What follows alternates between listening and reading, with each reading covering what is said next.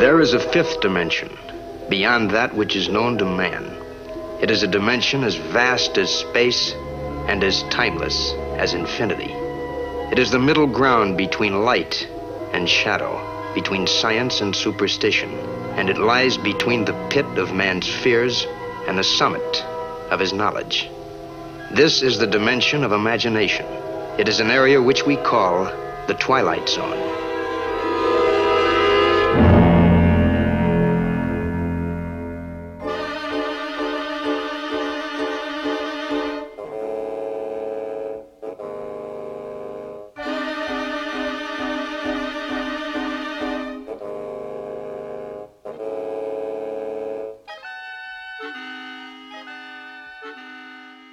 Often I will begin the Twilight Zone podcast with a disclaimer that there really isn't much in the way of trivia for an episode.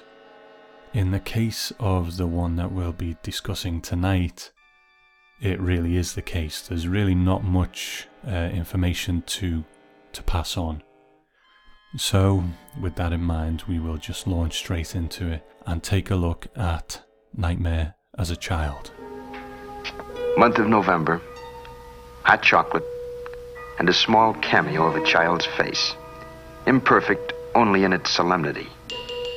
And these are the improbable ingredients to a human emotion. An emotion, say, like fear. But in a moment, this woman, Helen Foley, will realize fear. She will understand what are the properties of terror.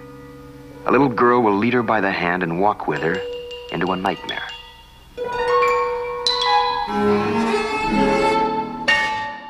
First broadcast on the 29th of April 1960, written by Rod Serling and directed by Alvin Ganzer. Now, I will just get the two little pieces of trivia that we do have out the way straight up so we can get on with reviewing the episode. The name Helen Foley of the main character was the name of Rod Serling's English and drama teacher when he was a child, and this one was directed by Alvin Ganzer. However, it was meant to be Richard L. Bear who was going to direct, but he was involved in a plane crash. If you listen to the episode about the Purple Testament, then you will hear all the details of that. Now, Helen Foley is a teacher. She lives alone, and one day outside her apartment, she encounters a young girl sat on the steps. As the conversation goes on, the things that the young girl says begin to strike certain chords in Helen. The girl, who we find out is called Marky, seems to have a definite agenda and a real reason for being there, but she's not being absolutely clear on what that is. Did you remember?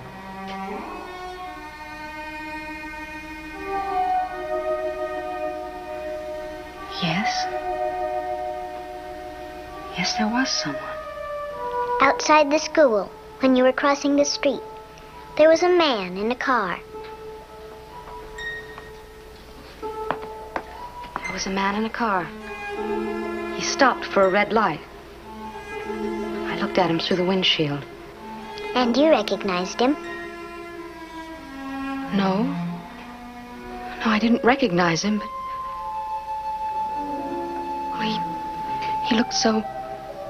So familiar to you. He made you frightened, didn't he? Of course he did.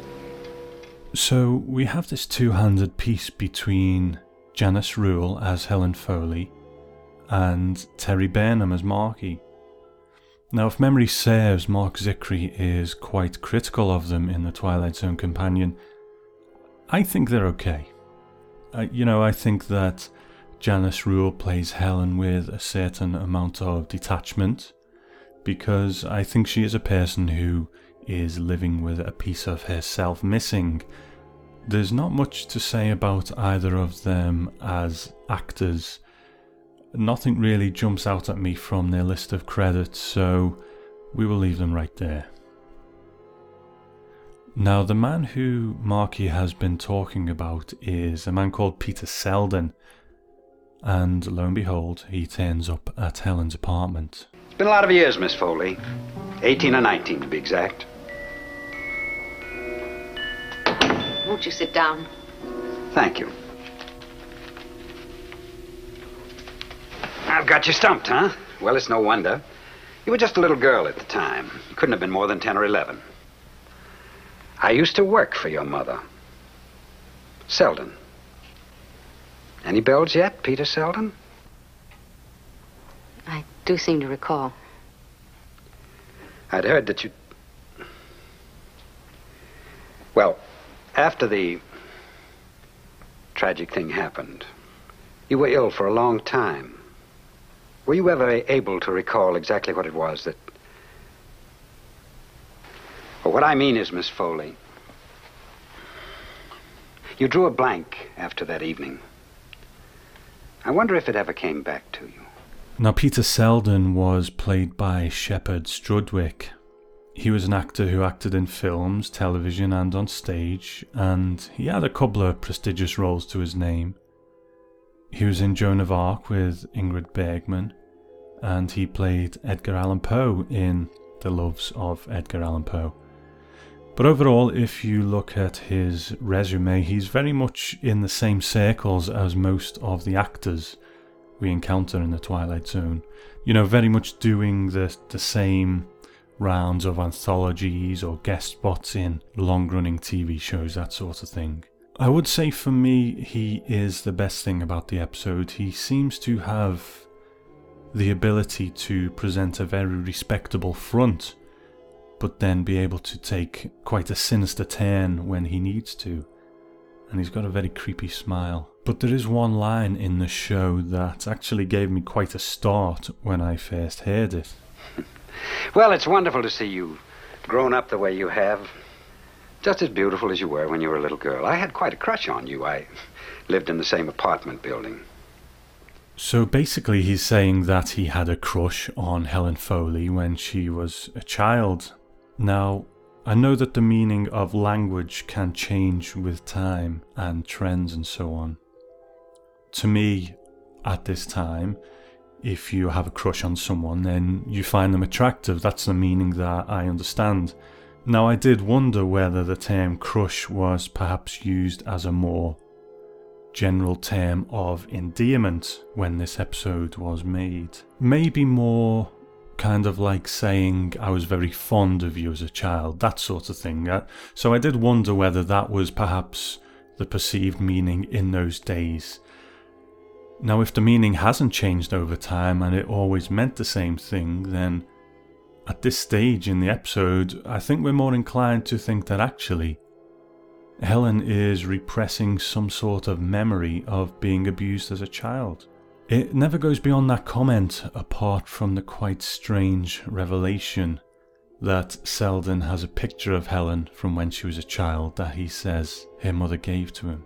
That in itself is odd.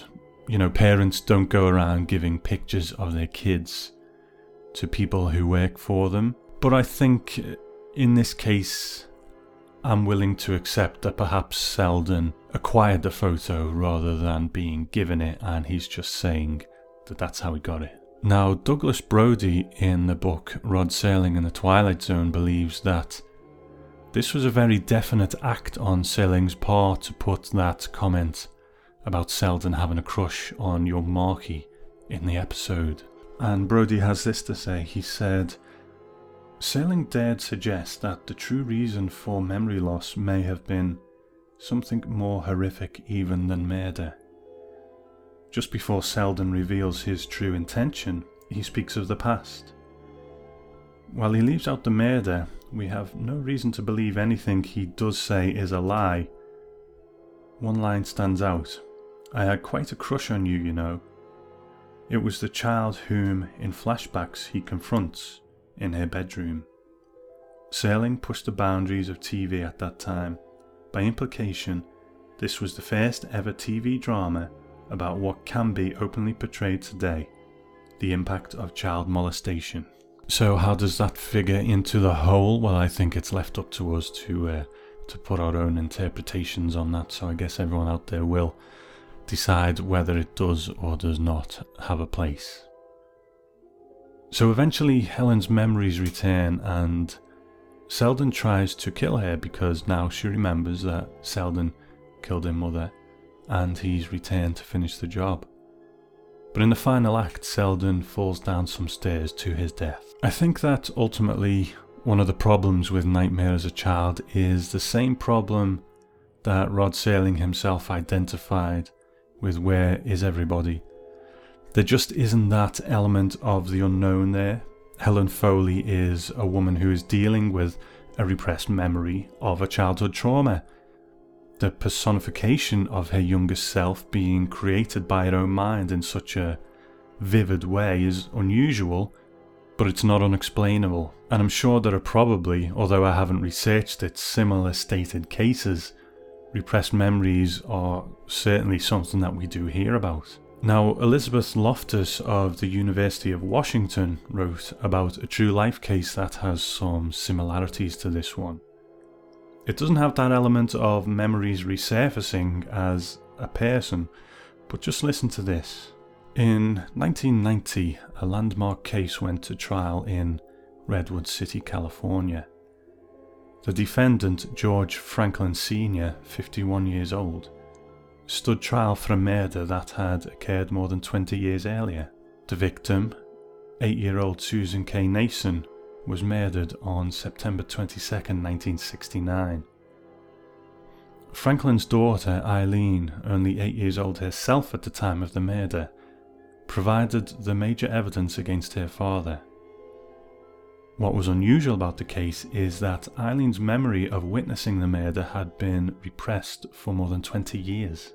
Eileen's memory did not come back all at once. She claimed that her first flashback came one afternoon in January 1989 when she was playing with her 2-year-old son Aaron and her 5-year-old daughter Jessica. At one moment, Jessica looked up and asked her mother a question like, "Isn't that right, Mommy?" A memory of Susan Nason suddenly came back. Eileen recalled the look of betrayal in Susie's eyes just before the murder. Later, more fragments would return until Eileen had a rich and detailed memory. She remembered her father sexually assaulting Susie in the back of a van. She remembered that Susie was struggling as she said, "No, don't, stop." She remembered her father saying, "Now Susie," and she even mimicked his precise intonation. Next, her memory took the three of them outside the van, where she saw her father with his hands raised above his head with a rock in them. She remembered screaming. She remembered walking back to where Susie lay, covered with blood, the silver ring on her finger smashed. Eileen's memory report was believed by her therapist, by several members of her family, and by the San Mateo County District Attorney's Office, which chose to prosecute her father. It was also believed by the jury, which convicted George Franklin Sr. of murder.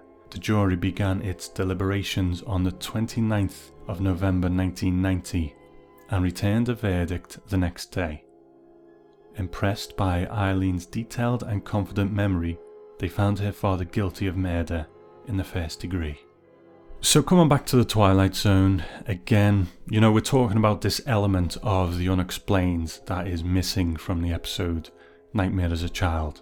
Now you could argue that at this early stage of the show, we're still in the first season, and expectations of what a Twilight Zone episode is might not have really been fully formed in the mind of the viewers at the time. You see, we look back having seen the whole of the Twilight Zone, and each of us has that idea of what a Twilight Zone episode should be in our own minds. So I think the question is it really fair to use this missing element of the unexplained as a criticism?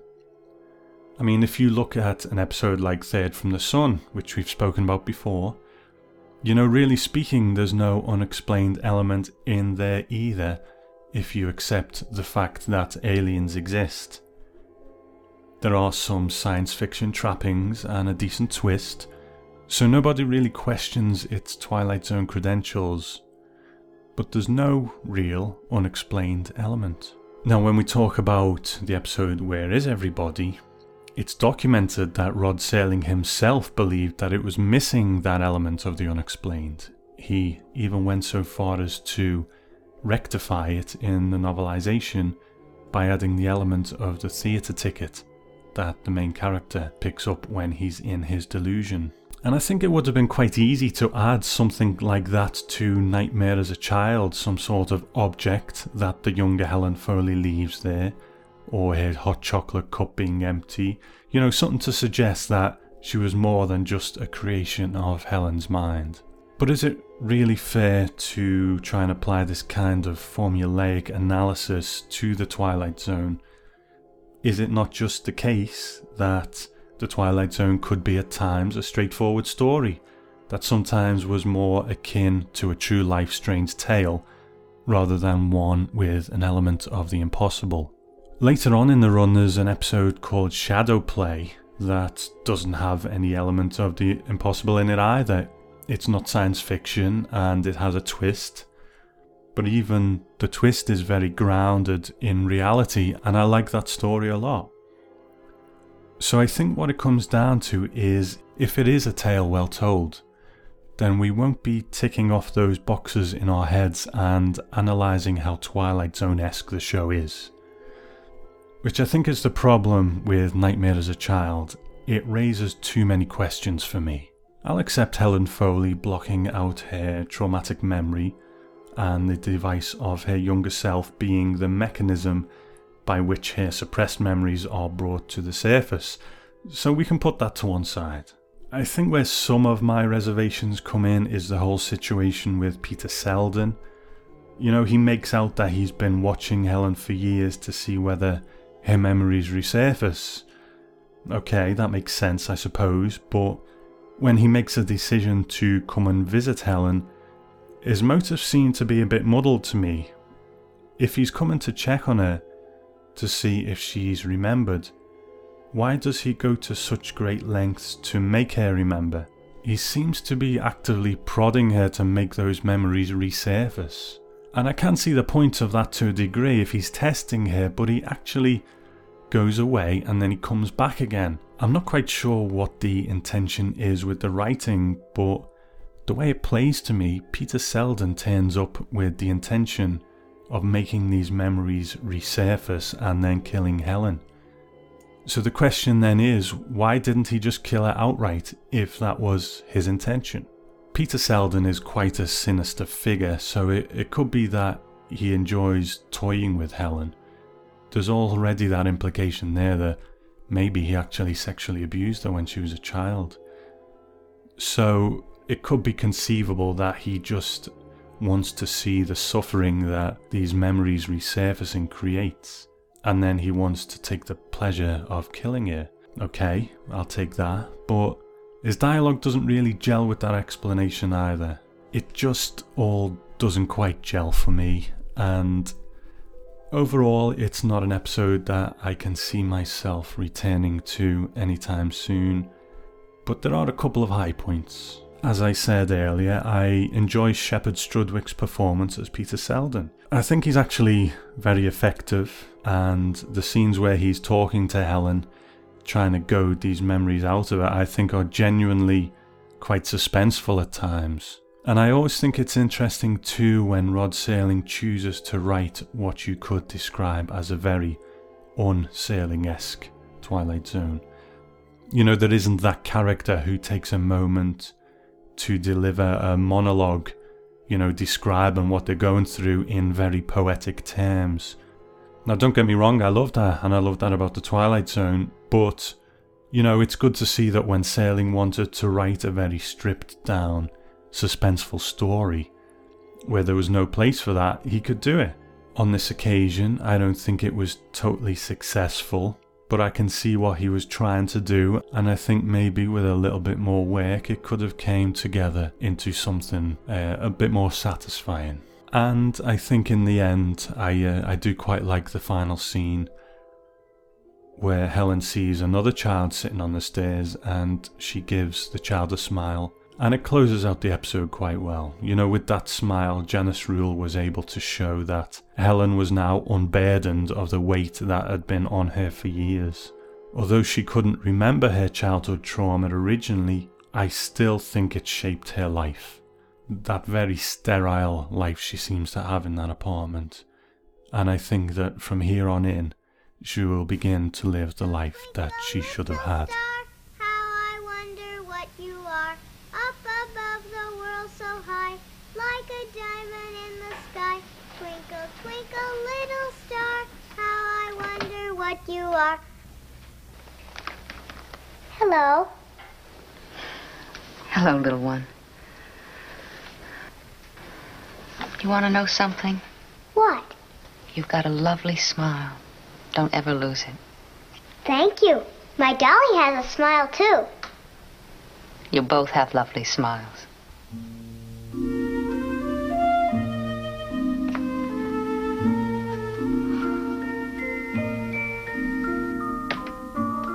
Miss Helen Foley, who has lived in night and who will wake up to morning.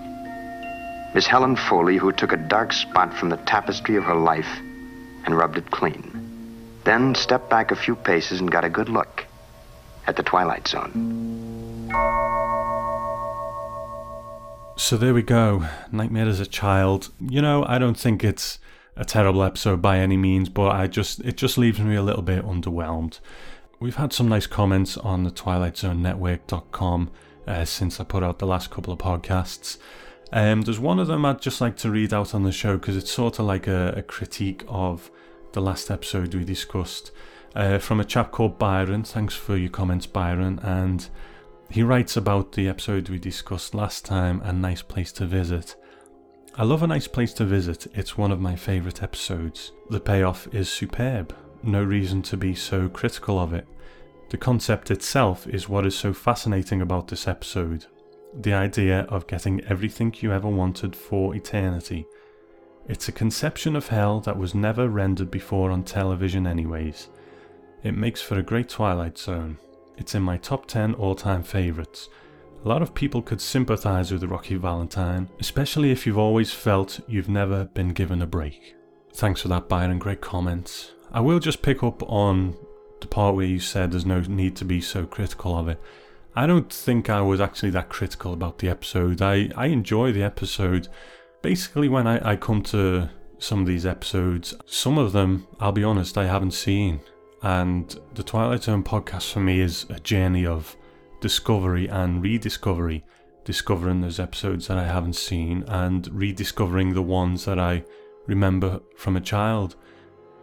So although there isn't a lot of analysis that goes on, my first reaction and the most important reaction is always from my gut. You know, I will forgive a lot if that kind of gut feeling, that gut experience is one of enjoyment.